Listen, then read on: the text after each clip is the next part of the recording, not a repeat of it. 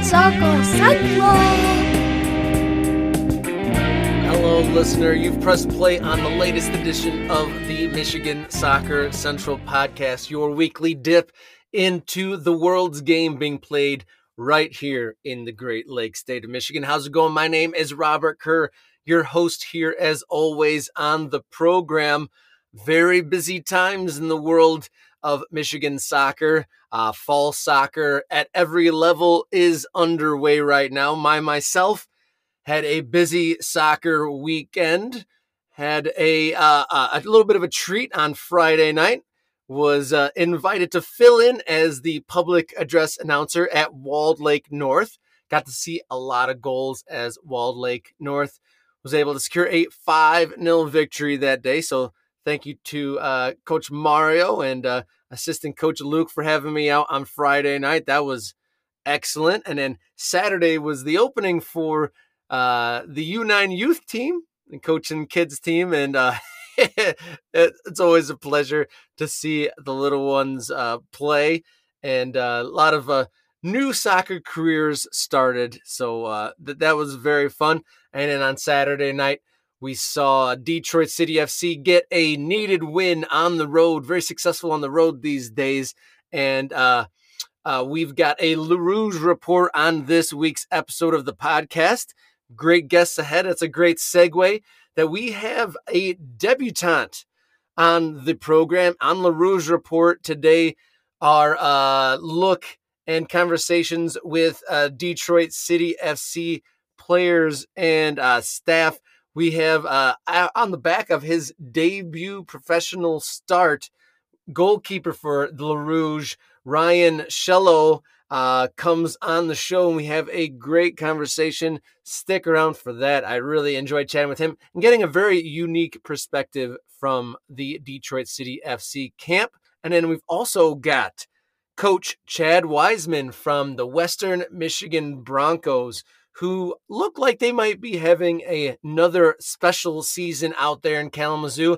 They just ripped off 3 wins against Big Ten teams in the last 2 weeks. So they're off to a 3-1 start, and a lot of great things ahead, you'd think, for the Broncos. So please stay tuned and enjoy this week's episode of the Michigan Soccer Central podcast. Welcome back, listener. Robert Kerr here on Michigan Soccer Central podcast. And our next segment, it is another installment of the Le Rouge Report. And this week, we've got a man who not only won Man of the Match honors, but it was his professional debut. I'm very happy to welcome Detroit City FC goalkeeper Ryan Shellow. Thank you for coming on the show, sir. Hey, thank you so much for having me. So I wanted to start off with congratulations on getting the nod and getting some accolades as being the DCFC player of the game. With such a momentous occasion, we'll get to the game itself, but I wanted to ask you, how did you find out? How did you get the word that you'd be featuring in Saturday, September 10th game against the Colorado Switchbacks? So I've known for a little bit, Nate Steinwasser, obviously the regular starter, he had a previous commitment that he had to attend to for personal reasons, and so I've actually known for a few months now, and so yeah, I've just been getting ready, been excited for it. So a while back, you knew that there was an opportunity for you. So has it all been has it all been working up to this trip kind of mentally and in training? I mean, in a way, yes, but at the same time, a big part of like just being with the team is you want to push your whole way through, like I'm going to treat every week the same. The goal is to treat it the same no matter you're playing or you're not, because if you're not pushing yourself during the week, you're probably not going to be better, and you probably won't be at your best when you do get that chance. So I tried to treat it the same as just a normal week, maybe, but it can't lie and say that felt exactly the same. It does have an impact. So how was that day? I guess like how was the travel and what was the day like leading up to that? Travel was fine. We kind of have our set routine as a team. We get there the day before the game, have a little training session, usually go to wherever we'll play, get a feel for the pitch. And then the day of the game is always the same. Had some rough weather in Colorado Springs, so that was a little bit more of a curveball than a normal trip. A little cold and rainy Saturday all day. But yeah, it was all standard, you know. Okay, so the match itself, you get your professional debut on the road in some pretty unreal conditions. And for Yeah. anyone that didn't watch, the camera crew, whenever the ball went out, it would pan away to like the floodlights, and it just looked like sheets, almost just like a faucet was above Yeah. the field. Tell us about that. I mean, it's honestly it's one of those games that you kind of the ones you're used to when you're young, just wet, rainy. For me, it reminded me a lot of my college days. I played it in the Northeast, so a lot of cold and raining games. So the temperature must have been maybe mid 40s, windy, constant rain. It's one of those games where when you're in it and the adrenaline's going, it's honestly one of the most fun conditions to be in. But at the same time, it really does have an impact on the game, on how the ball moves for me as the goalkeeper. How if maybe don't try to catch the ball, just punch it away. Um, but it was fun. It was definitely quite the first game experience, especially with the weather like that. So your side, Detroit City FC, able to come away with a 2-1 victory on the road. LaRouge has been really good on the road as of late. What's different? Why the results on the road and not at home? Do you think? It's it's hard to say for sure. I think honestly, it also that does show how much teams, um, I would say, even have us circled on their schedules. That especially, I think I'd say we probably took the league by surprise um, early in the season, especially at home. With the amazing crowd behind us, we have great supporters. With that supporters behind us, I think a lot of the teams were kind of not ready to play in an atmosphere quite like that. And um, our team, we have some amazing players who come out and every game their intensity is at 110%. I think that after some time, maybe some teams adjusted and they knew that to be ready for really a war when they're coming into Keyworth Stadium. Um, and I think also we've been a little unlucky in the last couple months. We've had some results that we felt we should have gotten the win. Um, but hey, that's part of the game. But it's also great that we're still taking care of business on the road with the group that we have. There's a very big maturity, and we know take like points are important in this league. We want to make the playoffs, and if especially if we're not quite getting it done at home the way we want to, that away games become even more valuable for us. Saturday itself, you saw your side scored two really fun goals, a diving header and then a Yeah. rocket half volley. And then the second half definitely seemed to be where that's where you had your moments where you earned your accolades. Kind of tell us how the game went on because it seemed like Colorado was just building and building and building the pressure on your net. Definitely. I mean, uh, their record itself speaks for itself. One of the top attacking teams in the country, and I think especially considering the environment, the high altitude, the rain. We saw how they like to play. They're very good at keeping the ball. They very quick attack. Um, we knew it wasn't the game where we want to high press and go crazy because just knowing our strengths and stepping into an environment like that, we knew we had to be a little bit more smart in the way we approach the game. Um, and I think especially the first half was kind of feeling it out. We we didn't necessarily have as much possession as we like to in a normal game, but um, with us letting them have the ball a little bit more. We're having them keep it away from our final third, which is, I think, we did an amazing job of. And yeah, I think in the first half we did a decent job of limiting their chances of clear cut chances, and obviously an amazing corner kick goal towards the end of the first. Maxi put away a great ball in by Antoine, and Matt with the perfect header to flick it on. Great timing on the run from Maxi. It was definitely just the circumstance of this game where, hey, we're gonna have to be smart about how we attack. We'll pick our moments pretty carefully, and it's gonna be a hard.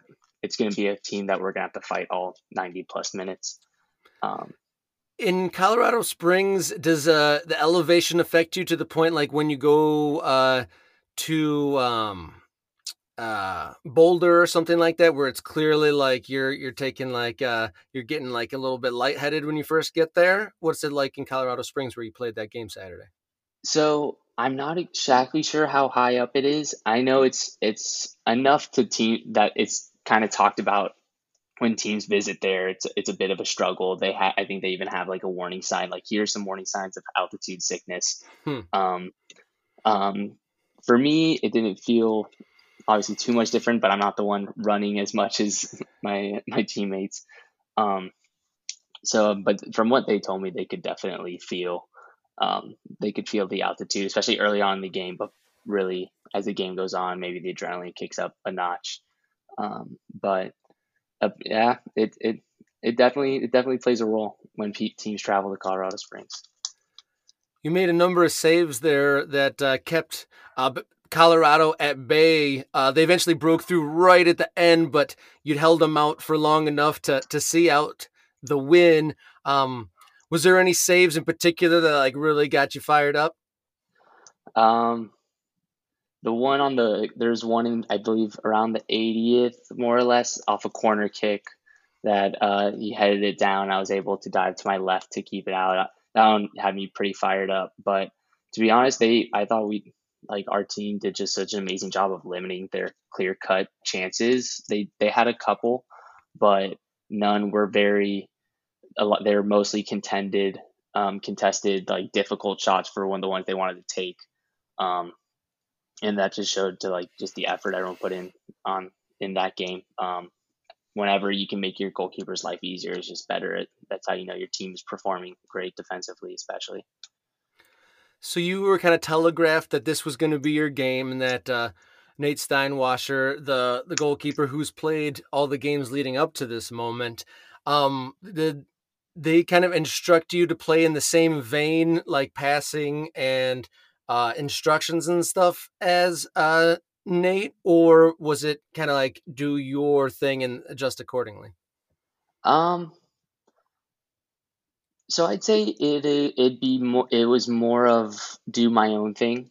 I think Nate and I do play.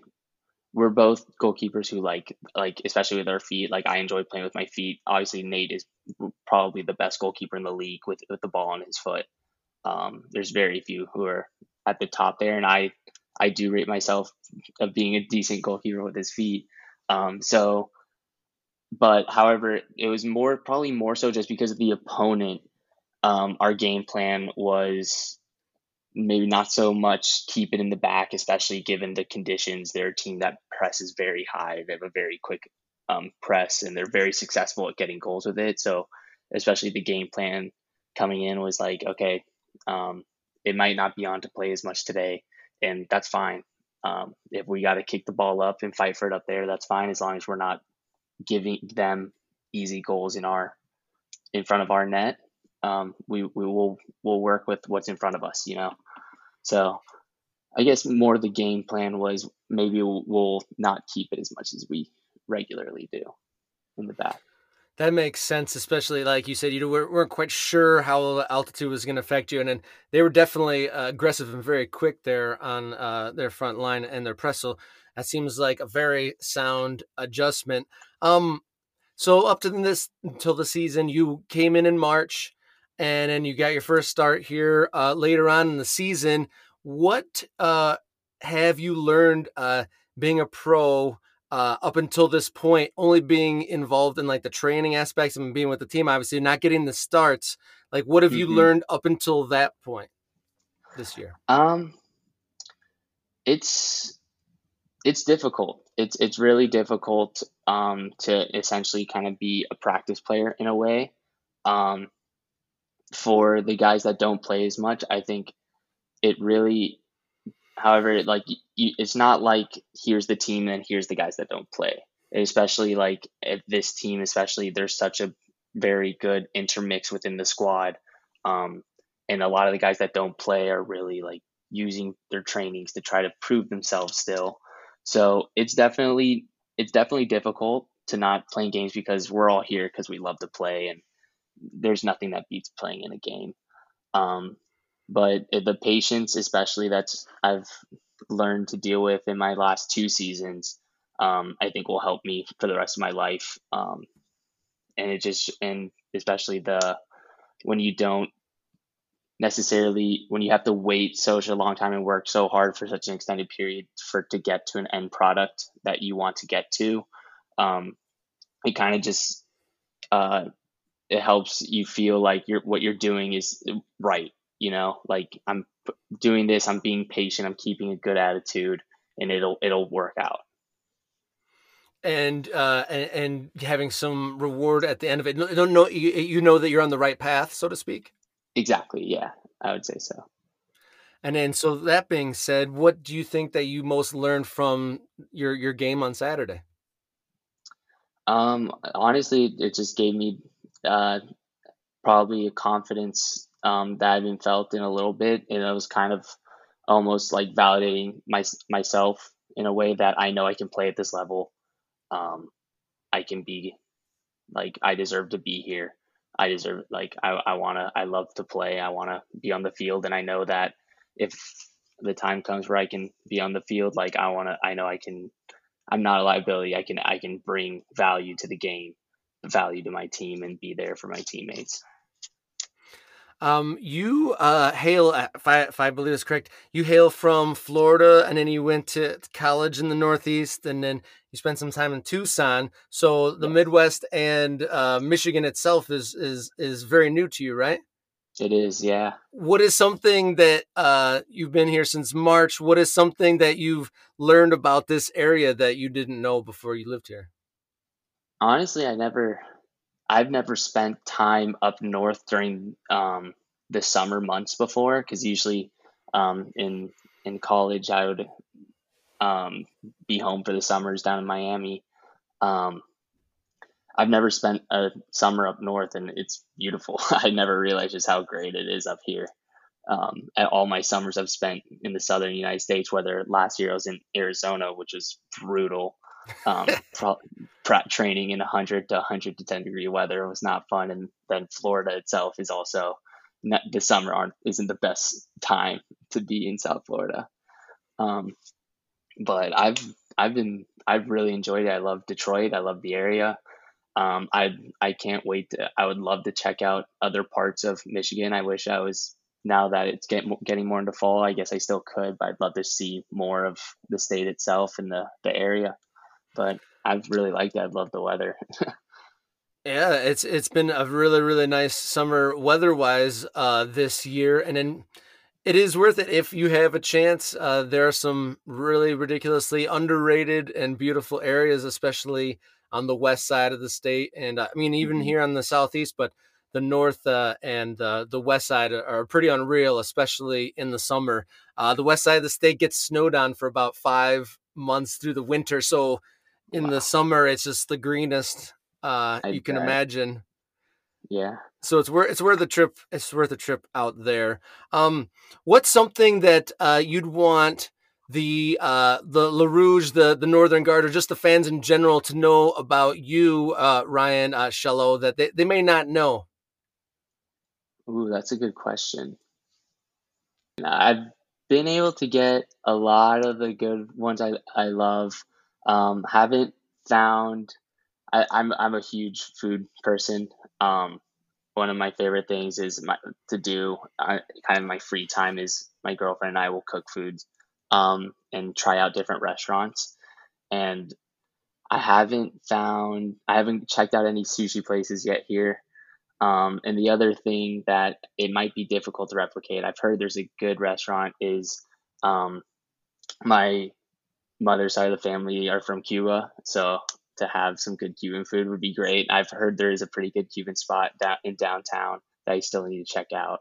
But yeah, I love to eat and check out new restaurants. So if they ever have any great restaurants that are maybe not as well known, I'd love to to get a list and check them all out. Have you been able to dabble in any Middle Eastern food? That's definitely something you can find here in abundance that aren't in a lot of cities. I have, and I've absolutely loved it. I've Yeah, that's loved it. definitely something. I lived for a long time in Chicago, which has all the different foods, but the Middle Eastern doesn't compare to here for sure. Oh my gosh, it's been incredible. Some of the meals I've had from some of the Middle Eastern restaurants. So, last little bit here, moving forward, I'm glad that you're enjoying your time and finding some foods and stuff that you like here. Yeah. Kind of what's the plan looking forward? There's a big home game on Saturday with Tampa Bay coming into town, and just two more home games after that before the playoffs. What do you foresee from the side moving forward here in this last little bit before the playoffs? I think we have a pretty good momentum right now. I know we're really pushing to we want to secure that home field advantage. To get a home playoff game would be unbelievable. We know how well our supporters show out every weekend, but especially like when there's an elimination game, a game on the line, do or die type of thing, as they showed in the U.S. Open games from this year. Um, that those environments were second to none. Like really, and those are the ones where I was still pretty new, and I was just wow. I was wowed with the support. So we just want to keep the momentum going off a win. I think we want to have a better showing this weekend when we play the Rowdies than when we played them the first time. They kind of took it to us a little bit that game, so I think we'd love to have a good response in front of our home fans. Get back to winning on our home field is a big goal for this weekend. And yeah, we're excited. We think this last stretch is a time where we can pick up some good points. See if some of the guys we're competing for that maybe 4 through 6 or 7 in the playoff runs, they can hopefully drop some points that we can take advantage of. So that home playoff berth is definitely like the carrot that's being dangled right now to keep pushing. Definitely, definitely. I mean, playoffs in itself is, as we make playoffs, we'll be pleased, but definitely a home playoff game is what we're pushing for sure. Well, Ryan Shellow, goalkeeper for Detroit City FC, congratulations on your appearance on Saturday and the accolade of man of the match, and all the best moving forward. And thank you for joining us here on the Michigan Soccer Central podcast. Awesome. Thank you so much for having me.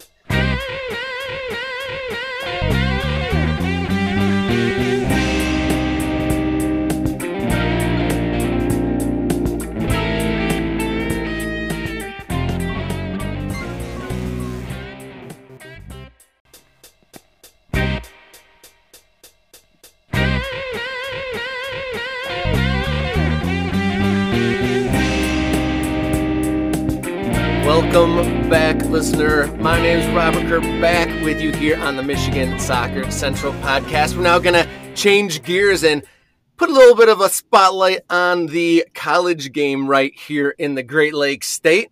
After dropping their first game against a very tough Butler, Western Michigan Broncos have ripped off 3 impressive wins over Big Ten opponents. To talk about his team's hot start, great last 9 days, and kind of what he's done over the last decade at the program. I'm very pleased to be joined by WMU Bronco head coach Chad Wiseman. Thank you for joining the Michigan Soccer Central podcast, sir. Yeah, excited about it. Thanks for having me. Looking forward to talking about some Bronco soccer this afternoon.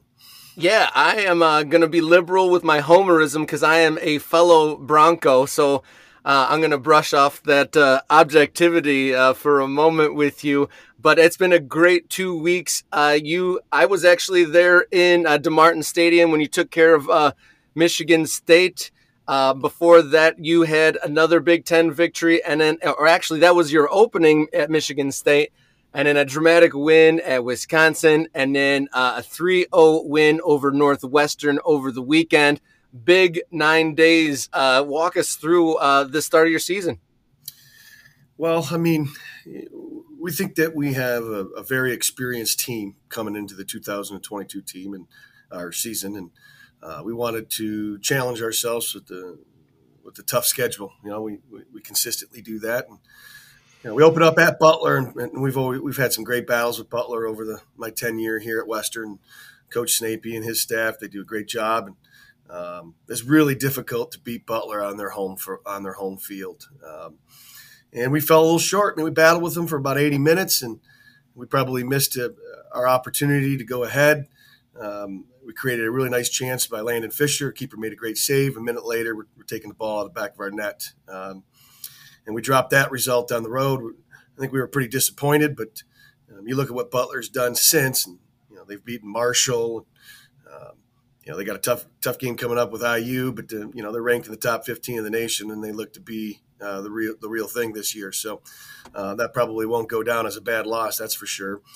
But I think that when you direct our attention to Michigan State in East Lansing, first of all, it was an unbelievable atmosphere over there in East Lansing at DeMartin Stadium, and Damon and his staff, and they had the game sold out, and they had some marketing things that generated fans in the community to come out. And the student section was all over our guys, probably specifically Hunter Morris, right? What can you say about Hunter? He's a 3-year starter at Michigan State, got his degree there, and COVID has granted him an extra year, and so he's over here at Western as a grad student, but that won't take away from his time at Michigan State, that's for sure. But when we went to kick off, I mean, we've had some unbelievable games at DeMartin Stadium against the Spartans, right? And not just the soccer games, but the atmosphere. We go back to 2017, our Sweet 16 matchup against them.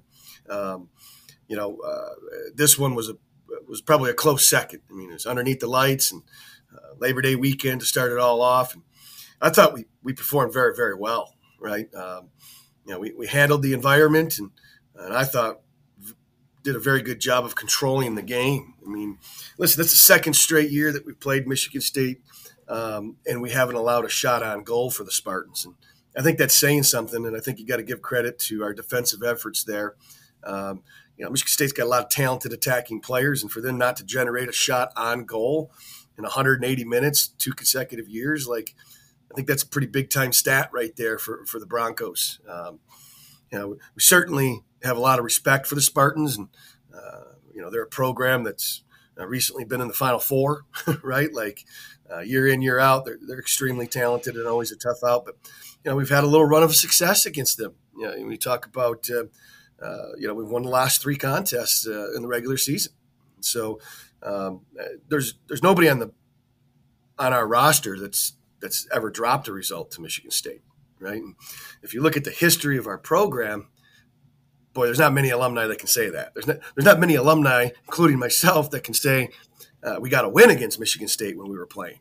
So it's something that's a bit of a rivalry, whether Michigan State wanted the rivalry or not. I think that we created that. I mean, it's not a rivalry unless both teams are winning, right? And for years and years and years, Western Michigan wasn't winning in that matchup, right? And in recent years, we've been controlling the matchup, and so now I think that there's a little bit of a rivalry there, and I think it's all in good fun, and I think it's speaks highly of the talent in the state of Michigan, right? Certainly, Michigan State values recruiting the Michigan kid, and you look up and down our roster, we got Michigan kids everywhere, right? And one of our goals every single year is to win the state of Michigan, right? And you look at it, we're 11-0 in our last 11 games against state of Michigan teams, right? So I think that's pretty impressive. And when you talk about that, 6 of those 11 games are on the road too.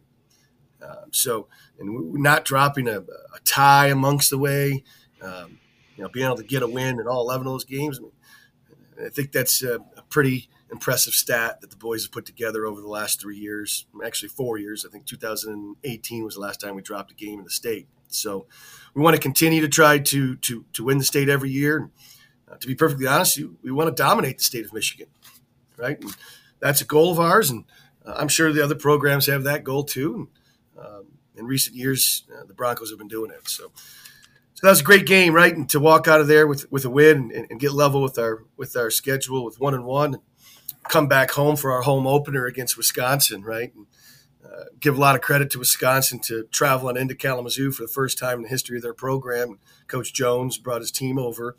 That's big time for the college game, right? We had 1,900 fans there, right?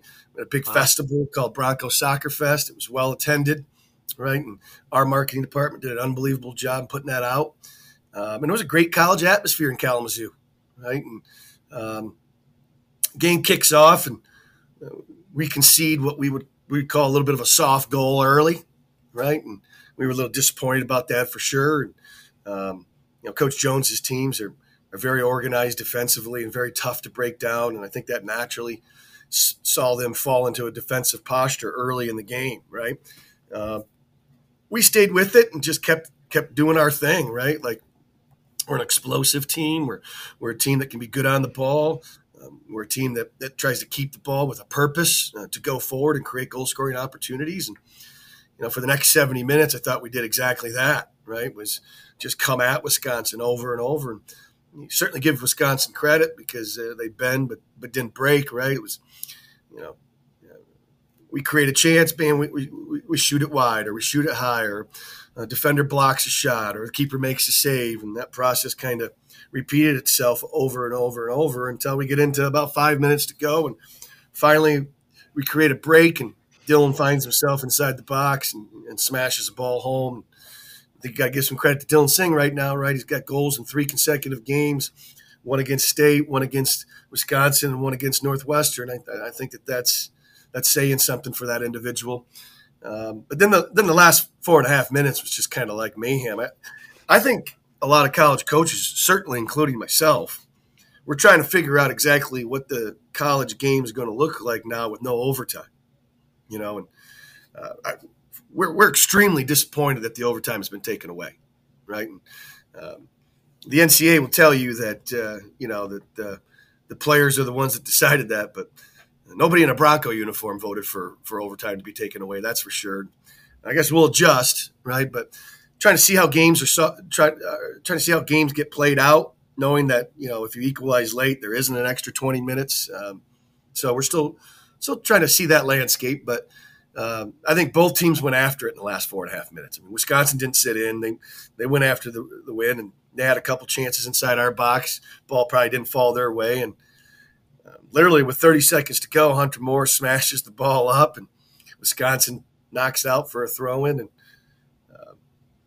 funny thing is I think that I don't think, but I'm yelling for a long throw into the box, and Lockwood throws a short throw to Charlie Sharp, our captain, who backheels it to the thrower, Lockwood, and he serves a great ball into the box that gets over the Wisconsin defender, right? And J.R. Robinson, transfer from Marquette, our left back, was obviously pushed all the way in and takes a half volley out of the air with literally 1 second. And, it was a crazy, crazy finish, right? Like, there's one thing to think, he didn't take the throw-in from the right spot. The throw-in was exactly where it went out. And then there's another thing to think, there wasn't any time on the clock. There was easily a second on the clock.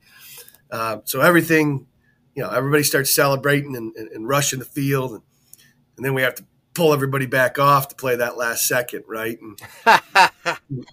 And we do that. So there was a storming of the field. Did they do it a second time when the 1 second ticked off? Well, it took a good 5 minutes to get everybody off, and I think the enthusiasm and excitement was kind of calmed down after that, right? But our fans were into it, right? And what a goal! We find ourselves on ESPN top 10 plays, the next day, and I think it's some great national recognition for our university and athletic department, certainly our men's soccer program, right? But it's one of those games where both teams are never going to forget it, right? And we're certainly happy that we were on the positive side of that memory.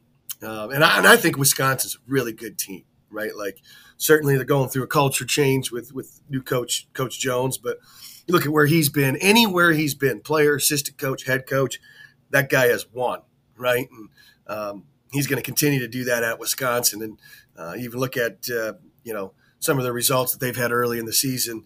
I think when we look at the end of the season, we're going to look at that Wisconsin game. That's going to be a really good win for Western Michigan. So that was great. That makes 2 in a row against the big, right? And we look at Northwestern on the weekend. Now, some people would say that, who's crazy enough to schedule 3 straight Big Ten teams, right? Mm-hmm.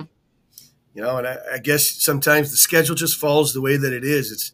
It's not that Western Michigan really has a say in when we get to play some of these guys, right? Like, we get given a date, and we either take that date or maybe we lose that game, right? And we don't want to lose that game. We want to play those guys. And so when we look over at Northwestern, it's our first time playing Northwestern, like 20 years. And Coach Russell's a new coach over there. He's also in his second year, and he's got a great track record of being very, very successful. And I have no doubt that he's going to have a lot of success at Northwestern, but there's not a lot of familiarity with the two programs, right? Like, just haven't played each other.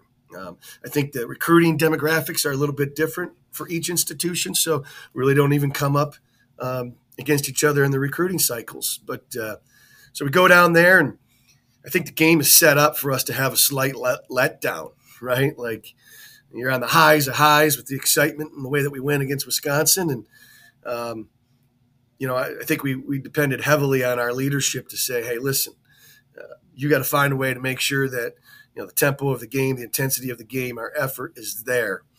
And if you watch that game against Northwestern, it might have been our best performance of the 3 games, to be honest with you. I thought we controlled it from start to finish. I thought that we completely got Northwestern off their game, scored 3 first-half goals, and probably left a few out there. Right. And we're talking at halftime, like, the intensity of the game is gone. Right. Certainly we know they're going to regroup and come at us in the second half.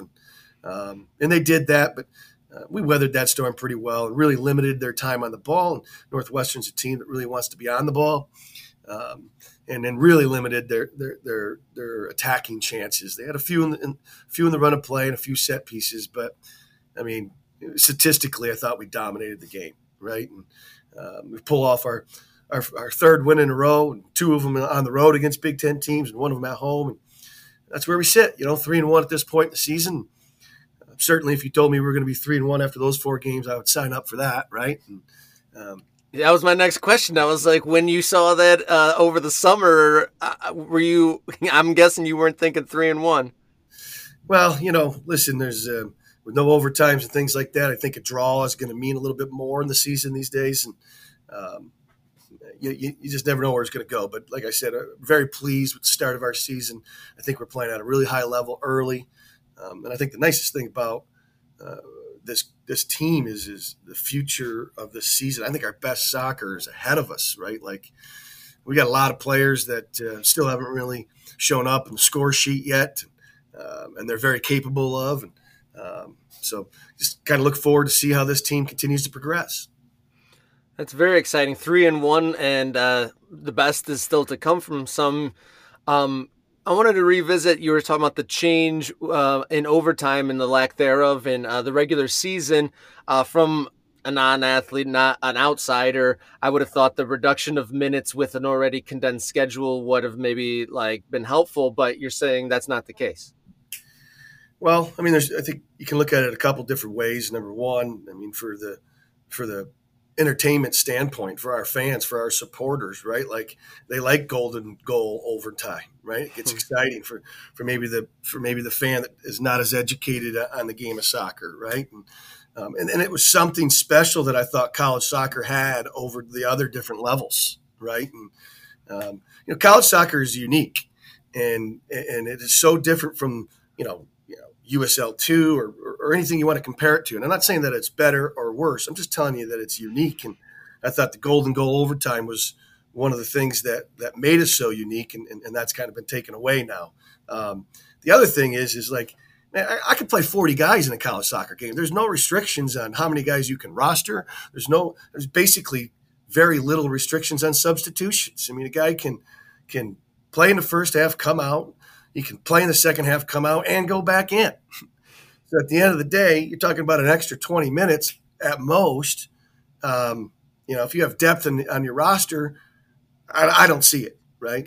But there's a lot of other programs that would probably disagree with me. They're trying to align it, I guess, more with the FIFA game, and I try to keep some of the college soccer things that are so sacred to college soccer. I'd like them to keep them there. And our guys enjoy it, man. We've been on both ends too, right? You win in overtime, it's an unbelievable high, and you lose in overtime, and it's an unbelievable low, right? So I get both ends of it.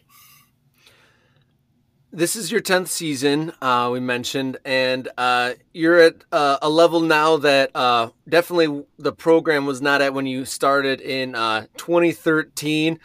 Some of the accolades you've in 2017, Western won the first MAC championship, and you were nationally ranked for the first time. What are some of the things that you instituted in the last 10 years that have gotten the Broncos to this point where you got 11 wins against in-state opponents, and you're getting you're beating Big Ten opponents regularly, and you're on the national stage, or at least competing to get at that national stage? What's been the things that you've instituted over this time period? Yeah, so I think that's a loaded question. I'll do my best to answer it. But, I guess what were the big things when you started? How about we'll break it down a little bit more granular. When you started, what were like the things, like alarm bells, like I got to change this? Yeah, so I'm an individual that I'm quite confident in my strengths, and I'm quite aware of my weaknesses, right? And I surround myself with people that complement my weaknesses, and I think it goes back to when I was appointed the head coach at Western. Coach Ross coming with me from Olivet College, and bringing in Coach Mark Franklin up from Grand Rapids. Those two guys were very significant in the culture change here at Western Michigan. You fast forward a little bit more and bringing on Coach Groves, who's been very successful as a head coach in the NAIA. And now when you talk about, I got Coach Lyons here, and Coach Lyons is one of the very best young coaches in the entire nation right now. And you've seen him a little bit in the summer circuit, right? And the success that he's had with KCFC. I think what he does is certainly special. And bringing on Coach Haynes, a 10-year head coach on the women's side. He's got a lot of knowledge. And I just continue to surround myself with awesome, talented coaches within our program that can, provide our student athletes with development opportunities that maybe that my skill set doesn't allow me to, right? But I can still focus on what I'm good at. So I would start there. I think we've been very, very lucky to have some awesome assistant coaches work with us. And then I would say, it comes down to recruiting, right? Like we're winning recruiting battles, right? If you want to go all the way back to the beginning, nobody recruited Brandon By, right? University of Pittsburgh looked at him a little bit, but all the other regionals, he didn't play in the DA. He wasn't an academy kid, 5 or 6 sport athlete. And we like athletes at Western Michigan. If you watch us play, we're very explosive, right? And if we have an opportunity to grab somebody who might be a little bit more athletic as opposed to somebody who maybe has a little bit more soccer savvy, we'll go after that guy. We value that. And, when we come up in competition with other schools, we want guys that want to be Broncos that are 100% bought in, right? And when we find those guys, they have unbelievable careers, and they certainly help us continue to elevate our program. I think we've been very successful in the transfer portal, right? You look at some of the guys that we've had over the years, some of our very best Broncos have come through the transfer portal.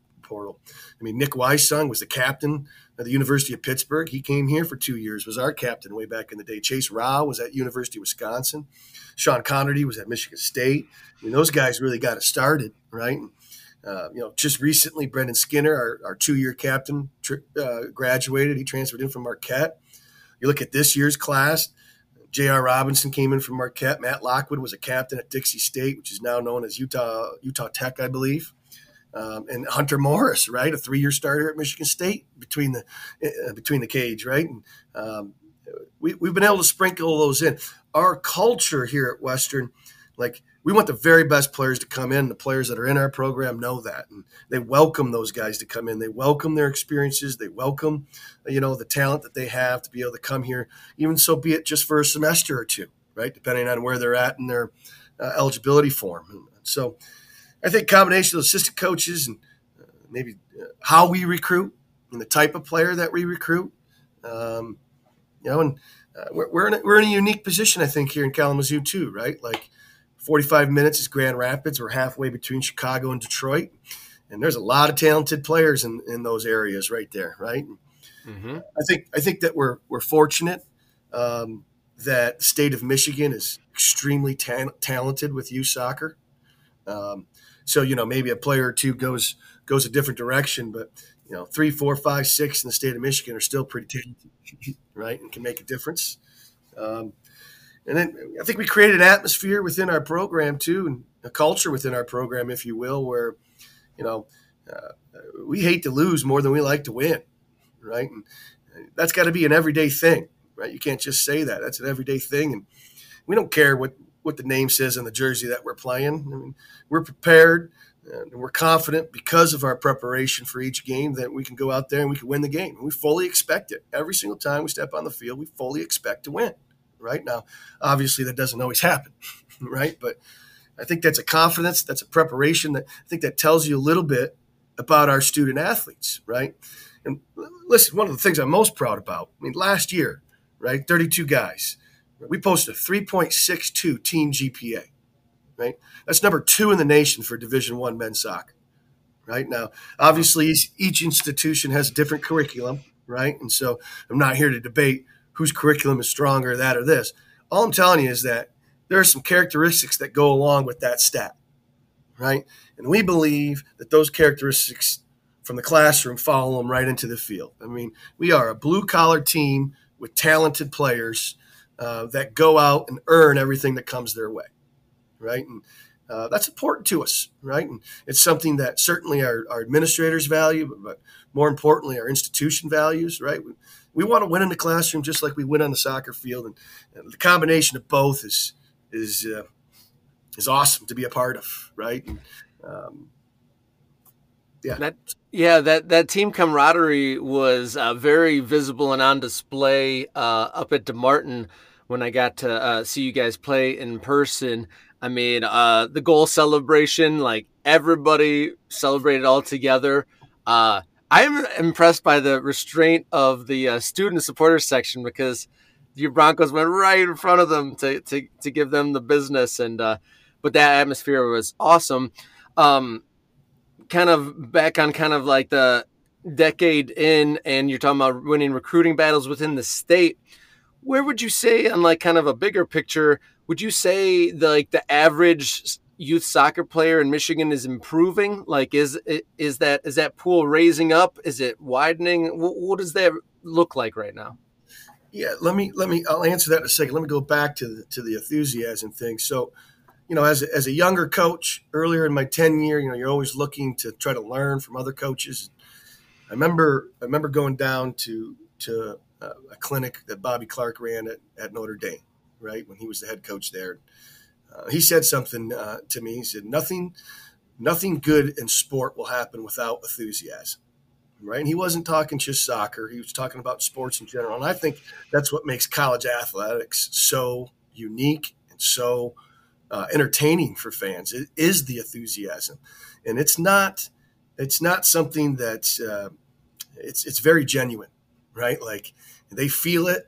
And you can kind of feel it if you're a supporter of the Broncos, and we certainly encourage it, right? Not only in games, but in training sessions and everything that we do. We're a competitive bunch, and with that comes a lot of enthusiasm. So that's kind of where I stole that, right? Coaches, they don't come up with everything on their own. I certainly won't take credit for everything on my own. Right? Some of the best things that coaches do is steal other people's ideas, and I took that one from Coach Clark, and appreciate him sharing that with me. I mean, that might have been 9-10 years ago. How do you instill the enthusiasm then? Well, you got to create a competitive environment in everything that you do. There's got to be a winner and there's a loser, right?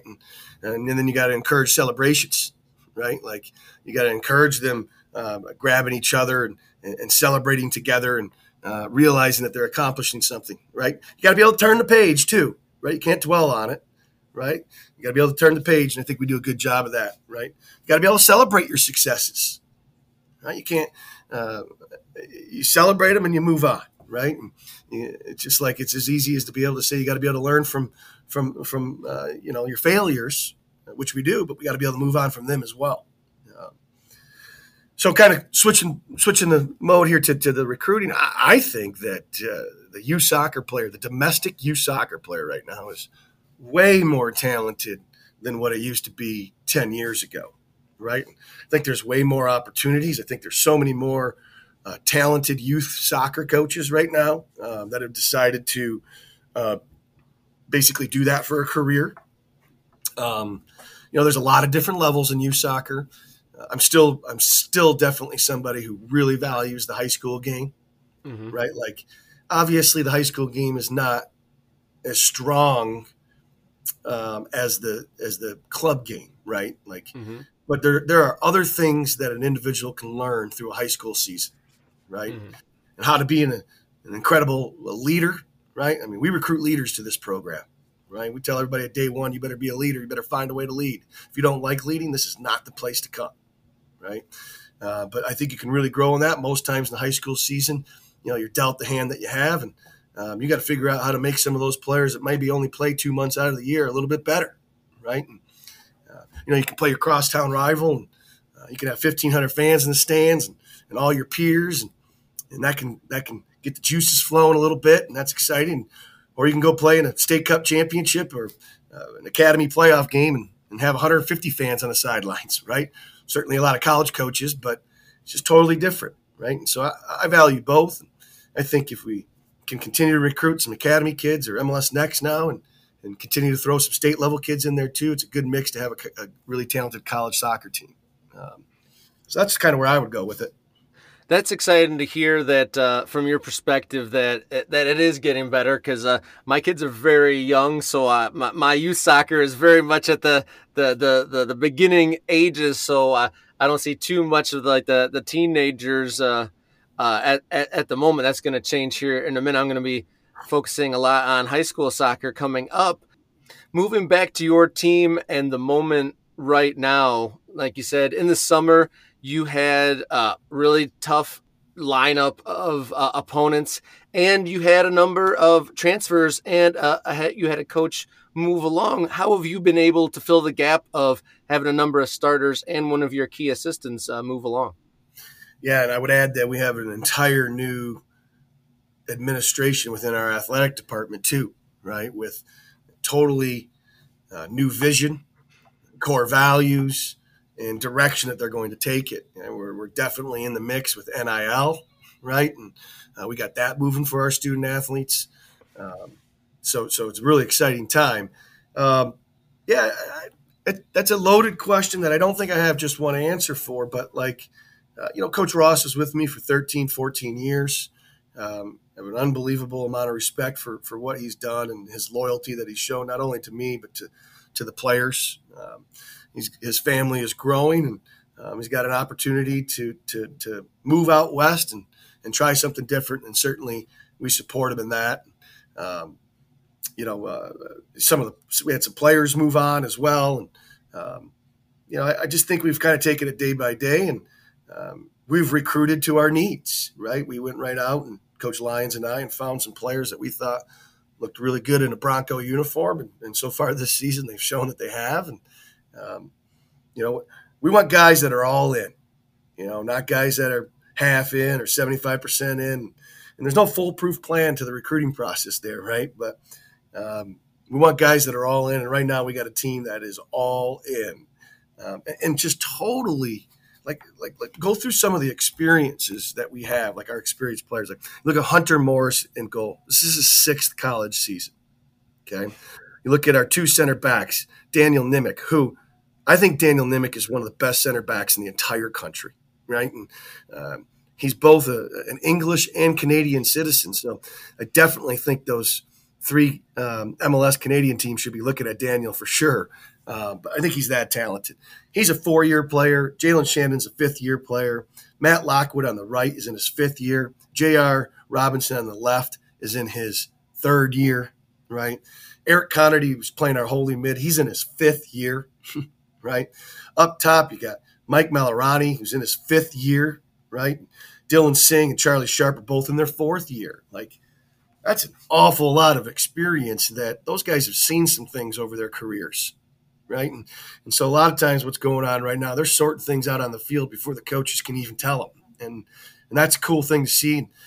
If I could compare anything to the 2017 team is I would compare our leadership traits, right? We had some unbelievable leaders on that team, and I think we have some unbelievable leaders here too. Now, what we accomplished by season end, time will tell, right? But they're a talented bunch, and the rest of the guys are following them right now. With all that experience you listed and comparisons to the 27 team, there's a lot of exciting times to come perhaps this season. Yeah, I would think so. I mean, the Mid-American Conference right now is one of the best soccer conferences in the nation. And you look at what we've done in the last 5 years. We've been a top 5 conference out of the 23, right? It looks like we're going to be really tough again this year. Last year we got 5 teams into the NCAA tournament. I mean, that's unheard of, right? Now we're playing a little bit different schedule this season. We're playing everybody home and away in the conference, and I think that's going to create, some intense matches for sure. I think it's going to probably get a little chippy at times too, right? It always does in conference games, but we certainly welcome that, right? Let's go, game on, we're ready, right? We know, the season that NIU had, they got some talented players. Akron's always up there, and Bowling Green. I mean, come on, Bowling Green make an argument in the last 2 years that they've been the very best team in the Mid-American Conference. They got a lot of talent. We welcome Chicago State, who's new, right? And we'll figure out what's going on there. We've never played them, so there's going to be some learning curves there. But it's going to be a dogfight, right? And, we want all the MAC teams to win all their non-conference games, right? Like we want to have a really good non-conference schedule. We're trying to do our part. Just really proud of the conference that we represent, and I'm really proud of how we represent Western Michigan University, to be honest with you, right? I think we do it with a lot of class, and I think we do it with a lot of fight. And I think the average fan can relate to our team. I mean, we work our tails off, right? Like, I mean, if you're playing Western Michigan, there's one thing that you're gonna tell all your team is that we're not going to stop working, right? And that's not always necessarily the favorite team to play against, right? Like, and we bring it, and I would anticipate that we're going to continue to bring it as the season progresses here. Yeah, you definitely didn't let the Spartans be comfortable at all, and there was never a moment really I thought that you guys were, maybe conserving it all. It was all front foot stuff, and then that goal produced the quality when needed, and that's definitely impressive. Camaraderie, enthusiasm, and taking your chances. I mean, those are all pretty great things to see. I'm sure from your vantage point that those things are all happening. Are your MAC opponents scheduling their non-conference as difficult as you are?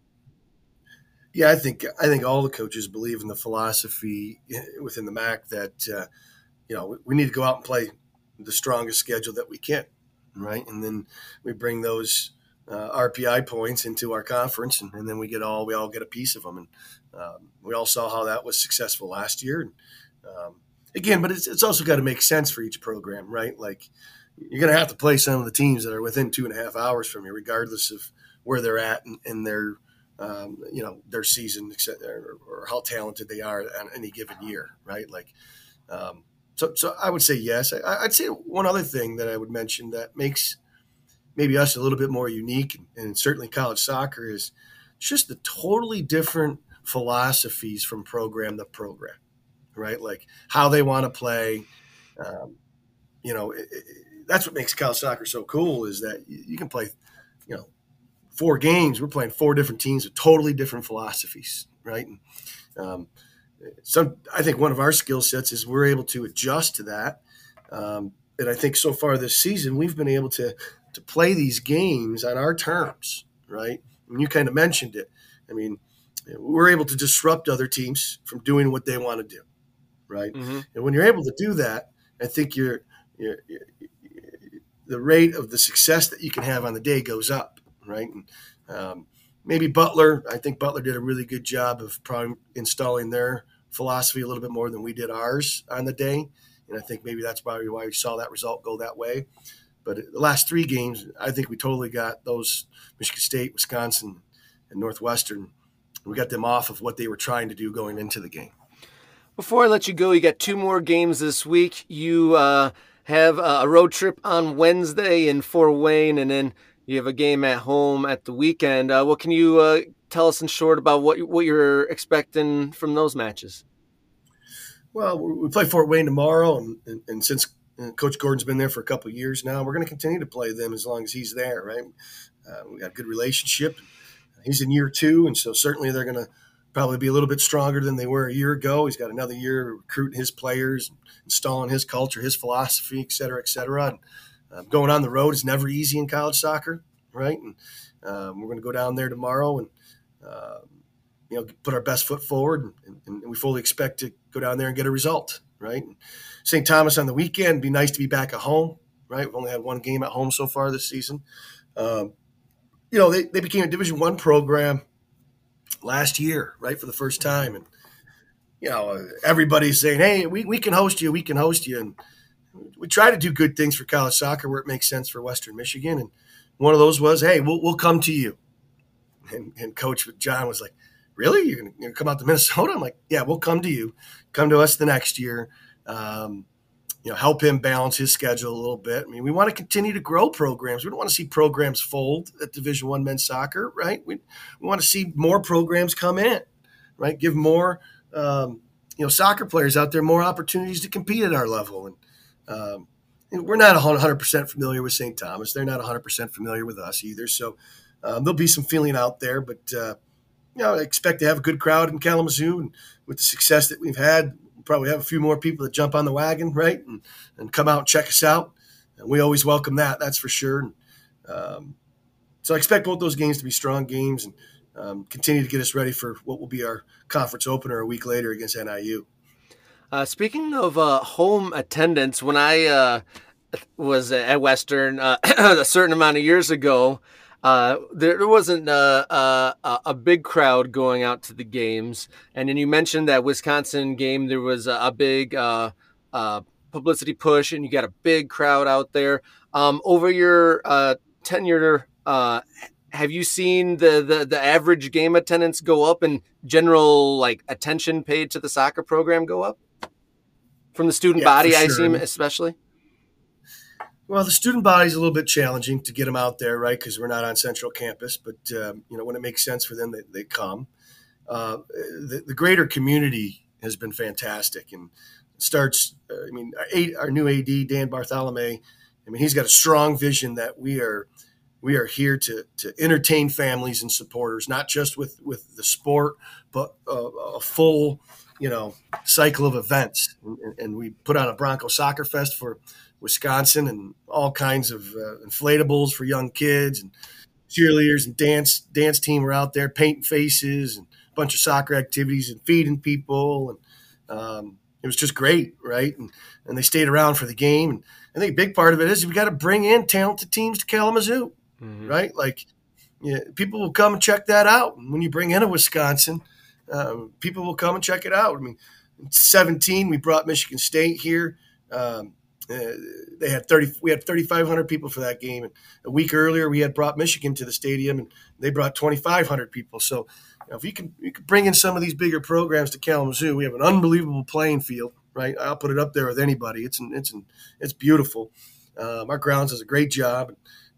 We got to continue to create events around our soccer game that people want to be a part of, that they feel they could bring their family, somebody like yourself, with your little kids, that you can be entertained.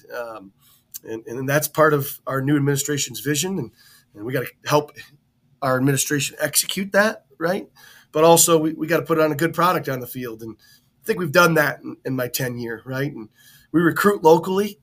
If you look at our roster, we're loaded with local players, and that obviously also installs commitment from other local supporters that want to come out and watch those young men because they remember them in their high school seasons at Matawan and at Portage Northern and Stevensville Lakeshore, and St. Joe, just to name a few, right? Like, it's not just one thing, right? And that's what running a program is all about, which any head coach can tell you. You're always worrying about all the other things that make your program better. It's something that I value and have a strong passion for, obviously, being a Bronco. And hopefully we can continue to make our supporters and our administration proud. Well, great to hear you're getting so much support from the community and the administration out there and getting the results. 3 wins on the bounce. Lots more action to come, and all the best moving forward for the Broncos. Okay, thanks for having me. Thank you so much for joining the Michigan Soccer Central podcast. All the best. Go Broncos. All right, listener and viewer, that about does it for this episode of the Michigan Soccer Central podcast. It's been a pleasure. Thank you to my guests, Broncos head coach Chad Wiseman, as well as Detroit City FC goalkeeper Ryan Shellow. Excellent guests, as have all of our guests on the Michigan Soccer Central podcast. This is about the 3rd episode going up on YouTube. And we're well over, I think, 60 episodes on Spotify. So if you want to go back and check out any of the conversation and hear the perspectives from all over the Michigan soccer terrain, we've got coaches, players, media members, fans, student fans, all sorts of perspectives, trying to gather as many as possible here on the podcast. Have to shout out Schoolcraft Women's soccer team. They are this week's Michigan Soccer Central We Are Soccer Team of the Week. The collaborative team of the week. We have a Slack channel where we review the submissions of teams that have been nominated for their on-field or off-field exploits, and we debate them. I know Bishop Foley, guests on the show last week, were an honorable mention. But this week's Michigan Soccer Central We Are Soccer Team of the Week goes to the Schoolcraft women's team. So congratulations to them, and thank you for those nominations. And if you see a team that deserves to be in the mix for the We Are Soccer Michigan Soccer Central Team of the Week, please send either account your nomination and reason, and maybe even a picture for being the Michigan Soccer Central We Are Soccer Team of the Week. Be sure to check out the MI Soccer Central social media channels. All the updates from all levels of the game across all the social medias. You got the Facebooks, you got the Instagrams, and you got the Twitters. All you need, whether you're a coach, player, fan, Michigan Soccer Central is your hub for all your Michigan soccer updates. So, a lot of soccer on the way until I see you next time. So until we speak again, enjoy your soccer.